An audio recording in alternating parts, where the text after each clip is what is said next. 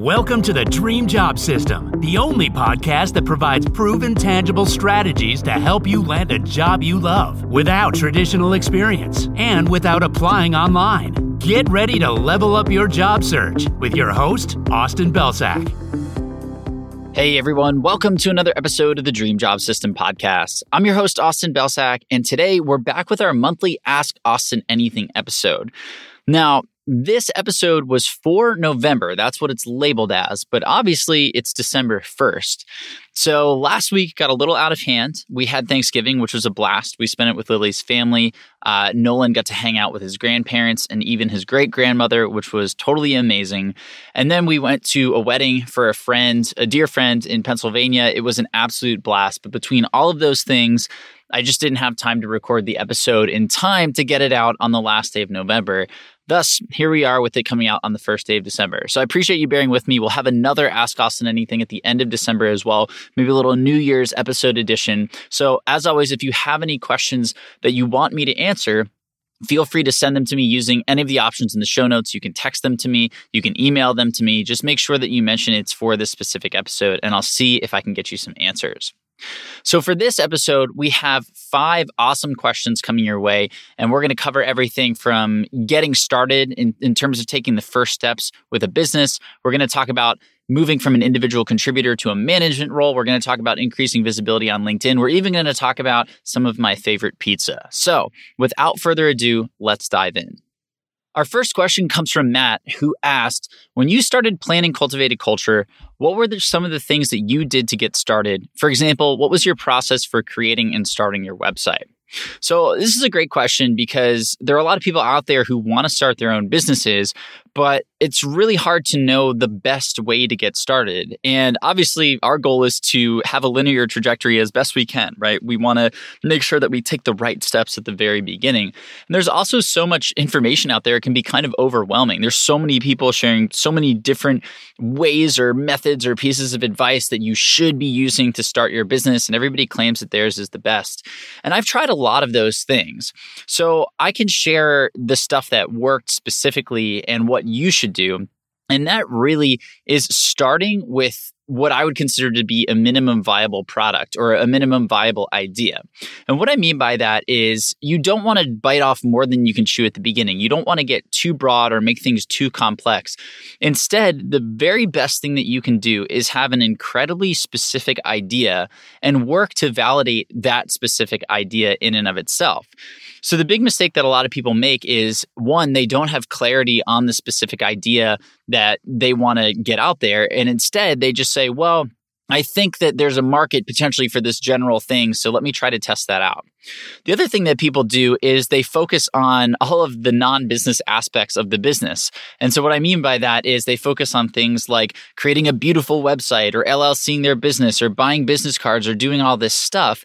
And none of that really goes into actually validating your idea or actually building an audience or generating revenue. And those are all of the things that really matter when you're starting a business. So I did know some of that going in here. And what I really tried to do was be as lean as possible and really focus on my specific idea. So essentially what happened here was, to provide the full context, I had always wanted to start my own business. I'd always wanted to be an entrepreneur, but I could never come up with an idea. I was always trying to go too far, trying to create the next Facebook or the next cool SaaS company or the next cool website or platform or whatever it was. And I didn't really just say, okay, what am I good at that, I could offer to other people? And so this idea almost hit me in the face because when I got my job at Microsoft, I'd come from my non-traditional background, right? A lot of people from college knew that I didn't have good grades, that I didn't really have a direction, that I wasn't quite, the most overachieving person out there. But here I was now working for Microsoft. So I actually had a lot of people from college reach out to me and ask me how I did it. And after, the 20th person or so had pinged me on LinkedIn or sent me an email and asked about, the journey and the steps that I had taken, that little alarm in my brain was going off saying, hey, there might be something here. So rather than just going in full bore, essentially what I said was, well, let me test this out. Let me take this idea and turn it into what I would consider to be a minimum viable product. And essentially, to define that, what that means is you do the bare minimum that you can do to put something together and launch it and see if that works. And the reason why that's really effective is because, one, it saves you a lot of money and it saves you a lot of time. So instead of just going out and building this massive, beautiful website that costs you a ton of money and will take a ton of time to put together, instead you kind of put together a bare bones website and you really focus on the content and the value. And that's important because if the value shines through, even though the rest of the stuff isn't as high quality as it potentially could be, that probably means that you're onto something. So that's exactly what happened here. So I put together a website 100% by myself. I used WordPress as a platform. WordPress is awesome because it creates a user-friendly experience that allows you to put together a website. Squarespace wasn't around when I started, but it is now, and it has great tools that you can use to do this. And I would say it's probably a bit more user-friendly than WordPress. But I put together a site on WordPress. I designed the whole thing myself. I had a pre-built theme that I spent like $100 on. I bought my hosting for, I think, like $20 or $30 or something like that. And then what I did was I took my entire job search process and philosophy and I put it all into this massive blog post. And that really was the only thing on the site. So if you went to cultivatedculture.com when I started the site, you would see this logo that I made myself, which is really, really terrifying when I look back at it. It was not great. You'll see this color scheme that seems really, really dated and not like a designer put it together. You'll see a very simplistic website. It was literally just the blog post and then like a little sidebar that said, archives and search and this other stuff. And it was incredibly bare bones, but I had all of the content, all of the information, all the strategies that I put together from my job search in this massive blog post. I think it was about 5,000 words. And so what I ended up doing was taking that, and one, I sent it to all of the people moving forward that asked me for advice, and I looked for their feedback. But then I started to do some promotion around it. And so specifically for me, what I did was I used this strategy where I went and found other articles that were similar. So what I would do is I would look for other people who had written about their experience landing jobs at great companies. And then I used a tool called BuzzSumo to drop the links from those articles in and see who shared them on Twitter or other social platforms. And then what I would do is I would sort by the number of followers. And then I would reach out to every single person who had shared a similar article and basically say, hey, I saw that you shared this similar article. I put together one that walked through my job search journey from healthcare to Microsoft. It has all of the tips and tactics. If you think it's valuable for your audience in a similar way that this other article was, I'd really appreciate, you helping me spread the word, but if not, no worries. So I sent that to several hundred people, probably 300, 400 people. And I actually got a bunch of people to share that, whether it was on social media, whether it was in newsletters. And I was able to rack up 60,000 views on that blog post within the first 60 days. And then a lot of intake came in. A lot of people read the article and they reached out via the contact form on the site. And they said, hey, I read this. This has opened my eyes to a new way of job searching. Like, I'm so glad I found this. People started asking me questions, so on and so forth. And then what I started doing was taking calls with a lot of those people who had these questions. And I just talked to them to understand more about their situation. I talked to them to understand what their pain points were. I talked to them to understand what actions they'd taken in the past to try to solve for those pain points. I talked to them about what specific aspects of the article really resonated with them and which could use more clarity. And so I ended up talking to several hundred people because of that.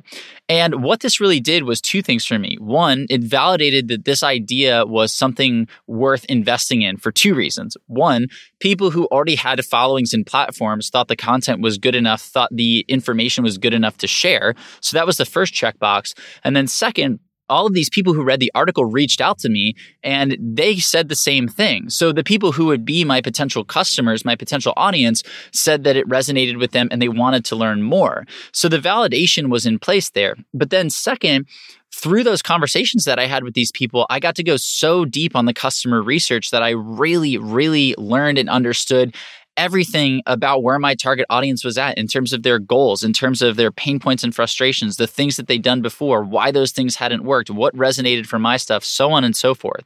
And that's where the business started.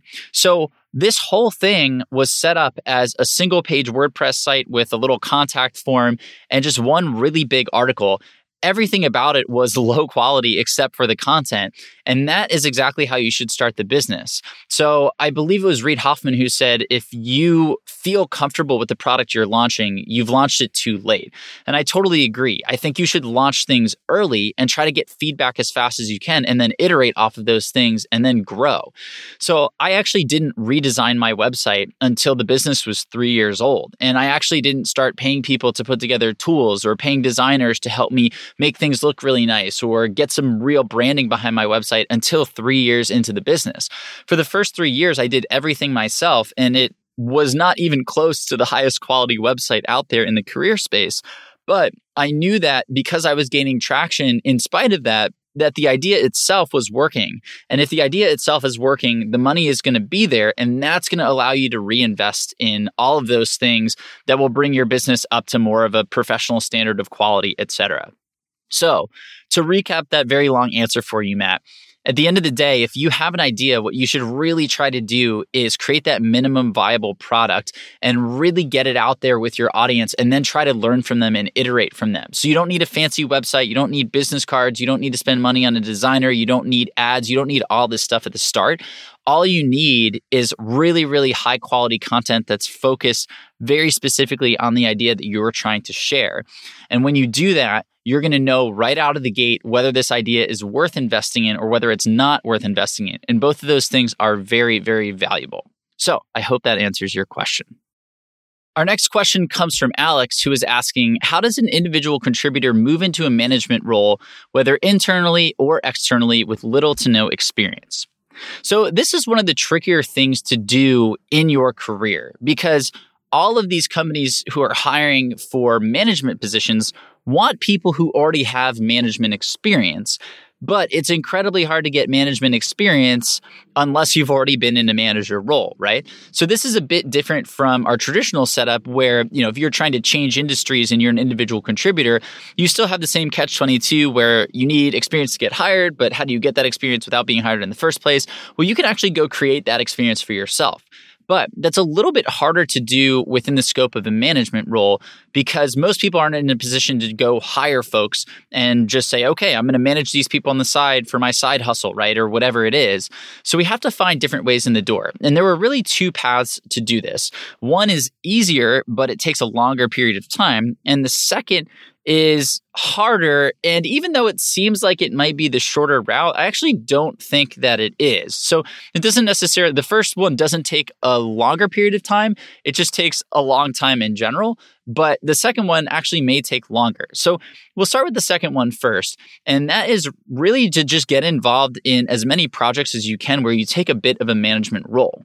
So if there's some sort of initiative or some sort of project going on at your company where there are a bunch of different teams coming together, if you can jump into a role where you're basically the point person, where everybody is coming to you and you're essentially managing that team, even for a short period of time in a project, that's going to be your best bet in terms of spinning up existing experience for a management role. Because then you can walk into these interviews or you can have on your resume, the fact that, yes, you didn't have a manager title or manage a team for an entire year or in a formal capacity, but here was this initiative that you worked on with multiple teams and with, people from your department where you were appointed to be the leader of the team and you oversaw X, Y, and Z things. And here were the awesome results that came from that. If you can do that, that is experience that you can spin up as management experience, and that can help you move into a role. The problem with that is that you're probably still going to lose out to people who already have existing management experience. So this is still a really, really tough route to go. And that's why I'd actually recommend you choose the second channel here, which again is an easier path, but it still takes a long time. And that is essentially moving into an IC role at a company where you want to be a manager, and then making it your sole focus to get into a management role at that company.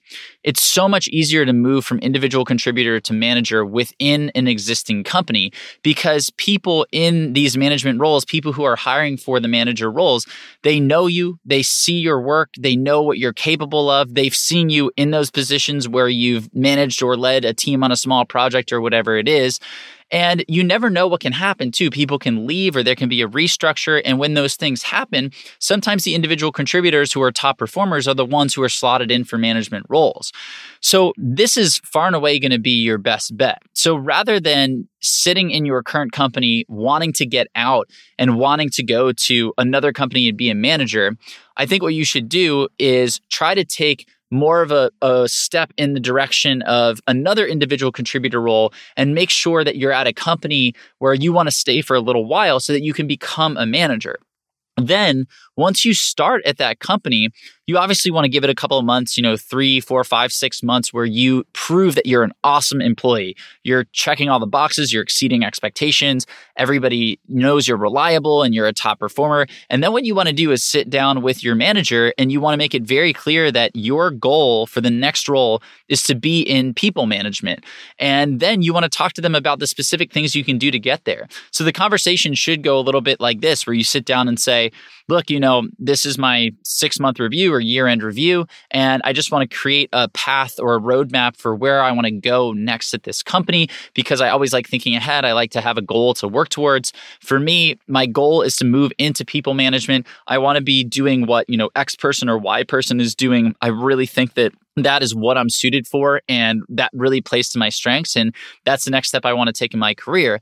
So for the next year or so, I want to understand what specific projects I can take on or what specific actions or results you need to see from me to feel confident in recommending me for the next management position that opens up. And so what that does is it pushes your manager to work with you to come up with specific projects and specific goals and things that are actually objective criteria, boxes that you can check to say, hey, when we had that performance review, you said that if I did X, Y, and Z things, you would recommend me for this next management position. And I've done all those things. So when a manager role opens up, I want to put my name in the hat for it. So you're setting expectations early, but you're also making sure that you're coming up with a concrete plan with your manager that you can follow to make sure that you're meeting all the qualifications and you're set up in a position to jump into that management role. And then once you have the manager title, you can take that anywhere. So if you're still not in love with this company, even though you thought you were when you started, if you jump into the manager role and you stay there for 6 months or so, then you can take that manager title pretty much anywhere else that you want to go because you have that formal title and that quote formal people management experience on your resume. So it's essentially a club that's hard to get into, but once you're in, it's really easy to move around. So that's what I would say. And I know that's not necessarily the most, backdoor way into something, which many of you are familiar with, at least in terms of the advice that I give. But it truly is a bit of a different animal when you're moving from individual contributor to management. So that would be my recommendation, is to get into an IC role at a company that you are interested in, and then make it very clear that you want to move into management there, get that role, and then you can either stay or you can decide to take that role somewhere else.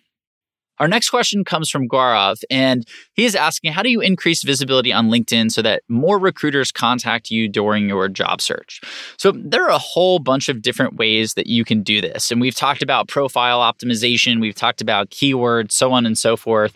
But really, one of the best ways that you can build visibility that most other people aren't doing is by getting out there and actually engaging with folks who are in your target space.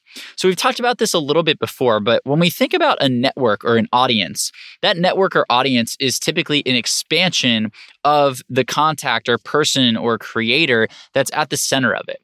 So to give you an example, for me, if you look at my background, I spent most of my career in technology, in sales, and in New York. So most of my professional network before I started creating content around the job search and career space, most of my network mirrored who I was. They were people who worked in tech, they were people who worked in sales or a client-facing role, and they were people who lived in New York because those are the people that I mostly interacted with in my career.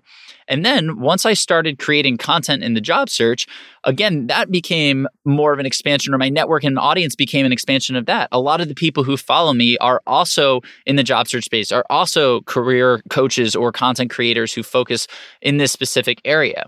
And so what we want to do is find these people who are central hubs for the target space that you want to get into. And one of the easiest ways to do that is to get out there and just search for them on something like Google or Bing, or you can scroll through your feed and look for those people to come up. So let's say that you want to get into the user experience field. You could go to Google and you could type in user experience influencers to follow on LinkedIn.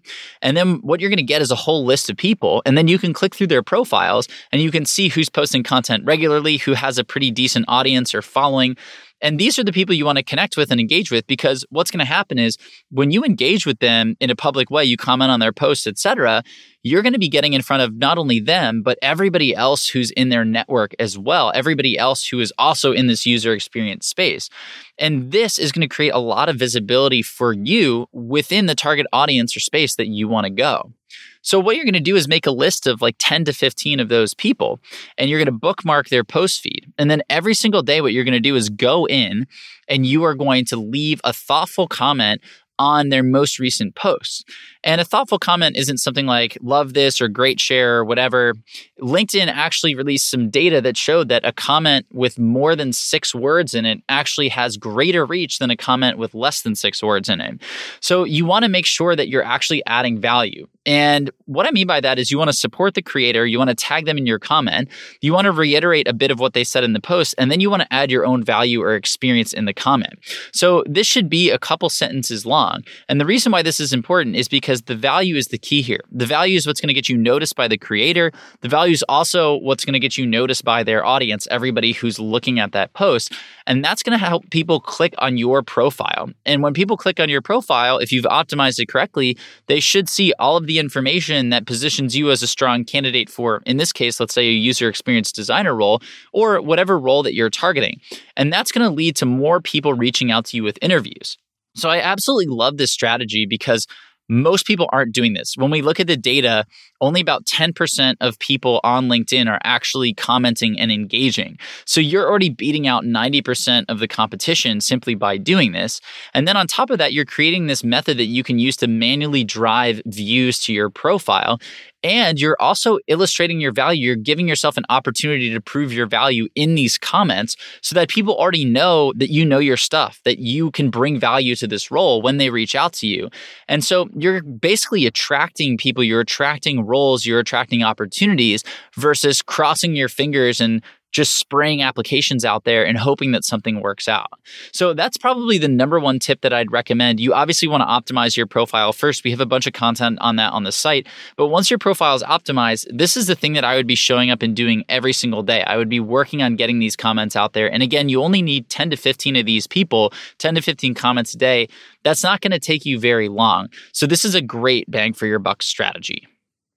Our next question comes from Tom, who's asking what quote has had the most impact on your personal life philosophy.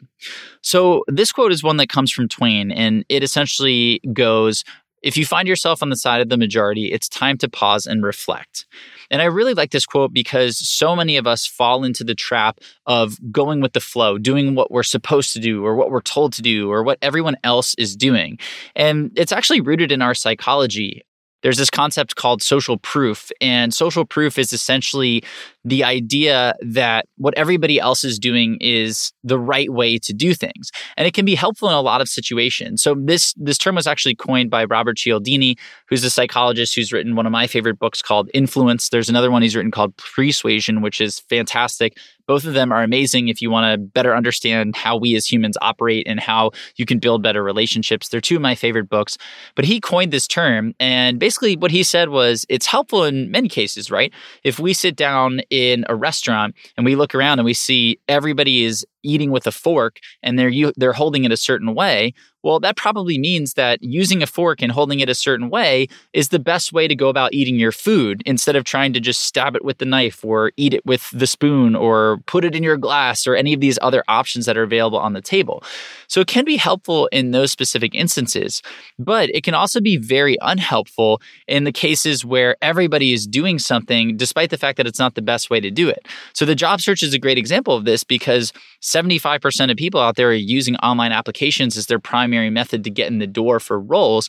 But the data also tells us that online applications are one of the worst channels that you can use to try and win a job because the success rates are so low. So the problem is we look around and we see all of our friends are applying for jobs. Our college counselors tell us to apply for jobs. Our parents, our mentors, they tell us to apply online for jobs. When we go to LinkedIn or when we go to a company's career page, they have all of the pages focused on the online application. So all of this information is pointing us to the online application funnel when that's actually one of the worst ways that you can go in terms of where the hires are actually coming from. So the most important thing to do is look at your outcomes and say, okay, I'm doing this thing that everybody else is doing. I'm on the side of the majority. I'm going to pause and reflect on whether or not it's working. And if it is working, keep doing it, right? Like if you are eating with the fork and it's working and it's efficient and it makes sense, then keep doing it. You don't want to be a contrarian just for the sake of being a contrarian. We want to be productive and efficient and effective here. But if what you're doing isn't working, even if everybody else is doing it, you might want to consider another path.